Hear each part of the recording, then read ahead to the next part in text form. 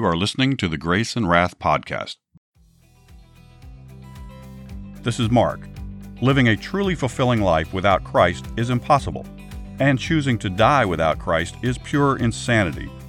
Repentance of sin and belief in the gospel of Jesus Christ is the only way to be saved by God's grace from God's wrath.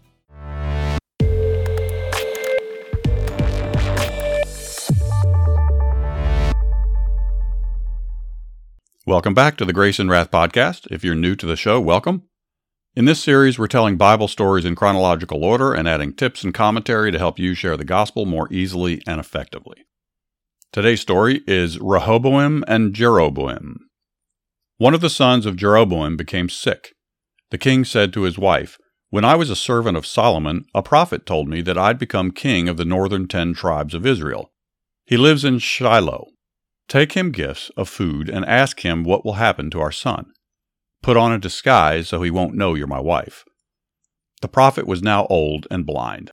The Lord said to him, "Jeroboam's wife is coming wearing a disguise. She's going to ask you about their son who is sick." Then the Lord told him what to say. Soon the prophet heard the woman's footsteps. He said, "Come in, wife of Jeroboam. Why are you wearing a disguise? Listen, God has a message for your husband, a horrible message. The Lord says, I selected you when you were an average man. I tore part of the kingdom away from the family of David and gave it to you. But look what you've done. You haven't followed me. You haven't kept my commandments. Instead, you've insulted me with 2 golden calves, and you become more wicked than anyone else. So, listen to what I'm going to do for you.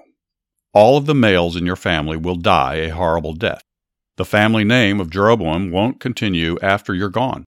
Dogs will eat those who die in the city, and birds will eat those who die in the country. There will be only one exception to this. Your son, who is now sick, is a good man, the only one in your family.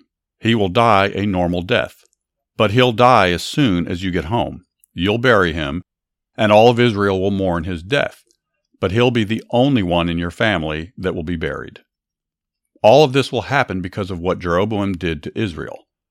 His sin will force me to hit Israel so hard that their roots will be ripped up from their soil. They'll be carried away and scattered among the nations."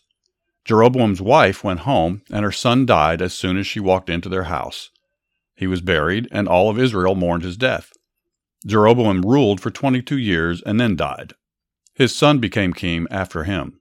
He followed the example of his father, but only ruled for 2 years. He was killed, and the entire family of Jeroboam was destroyed.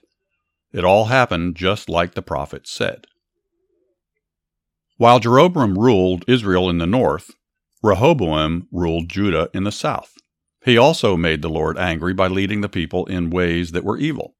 Judah became as wicked as all the surrounding nations. During the 5th year of Rehoboam's reign, Egypt came and plundered Jerusalem. They took all the gold from the temple and the royal palace. They took the gold shields Solomon had made. After they left, Rehoboam replaced the shields with ones made of bronze. Whenever the king left the palace, he went to the temple. Guards walked along with him, carrying the bronze shields. There was war between Judah and Israel as long as Rehoboam and Jeroboam lived. Rehoboam died after ruling Judah for 17 years, and his son became king after him.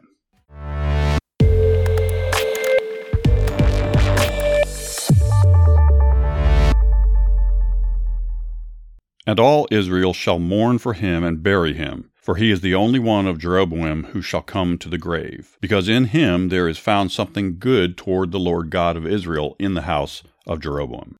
That is 1 Kings chapter 14, verse 13.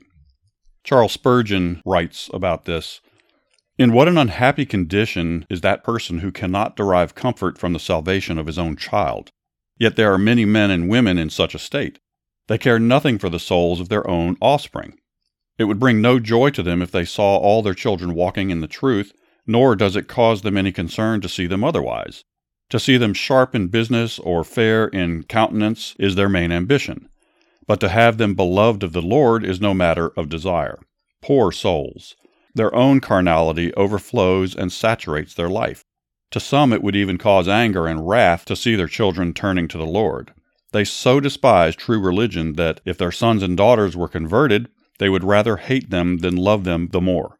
Such is the alienation which sin works in the human mind, that it will in some instances curdle human affection into enmity at the sight of the grace of God.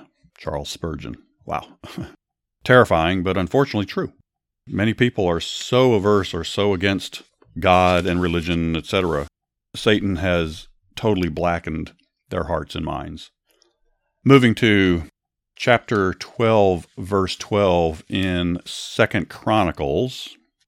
When he humbled himself, the wrath of the Lord turned from him, so as not to destroy him completely, and things also went well in Judah. I've heard people witnessing, sharing the gospel, telling their testimonies, and at the end, when the person witnessing thinks they're about to close the deal, so to speak, they might ask the person that they're witnessing to something like, well, why take your chances? Why risk going to hell? You might as well accept Christ, basically just in case, cover your bases, accept Christ and avoid going to hell. Well, that's not what we want the lost world to do. We don't want the lost world to only want to avoid going to hell. We want them to see the Lord for what he is. We want them to have a Savior. We want them to turn to the Lord because he's worth all the glory. They have to know that. Without someone knowing their wretched, sinful, lost nature and then realizing the glorious, wonderful worthiness of the Lord and turning to the Lord, there can't be a true repentance. The unregenerate human heart is so desperately wicked, the motive for fleeing from wrath should be honorable, but it's not. How could it be? The wicked criminal comes to be saved because he is wicked. How can a vile sinner suddenly become virtuous in motive? It would be admirable for one to hear about the terrors of hell and not be fearful, and instead come to Christ because God is worthy of glory. But from where would a blind and lost sinner have found such theology? The truth is that there is nothing good in his own unregenerate and evil heart. That's from Ray Comfort's Evidence Bible.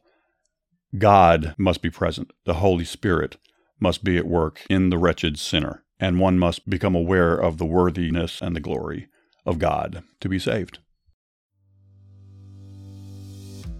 If you haven't already, I encourage you to heed the Lord's call, turn from your sins, believe the gospel, and receive the gift of salvation that Jesus is offering you right now. If you like what you're hearing, please like and subscribe to the program, and please consider giving us a good review. It really does help. You can also find us on Instagram and Twitter at Grace and Wrath, and on the web at graceandwrath.com. Thanks for listening. This is Mark signing off for now, so ride hard, pray often, and talk about Jesus wherever you go.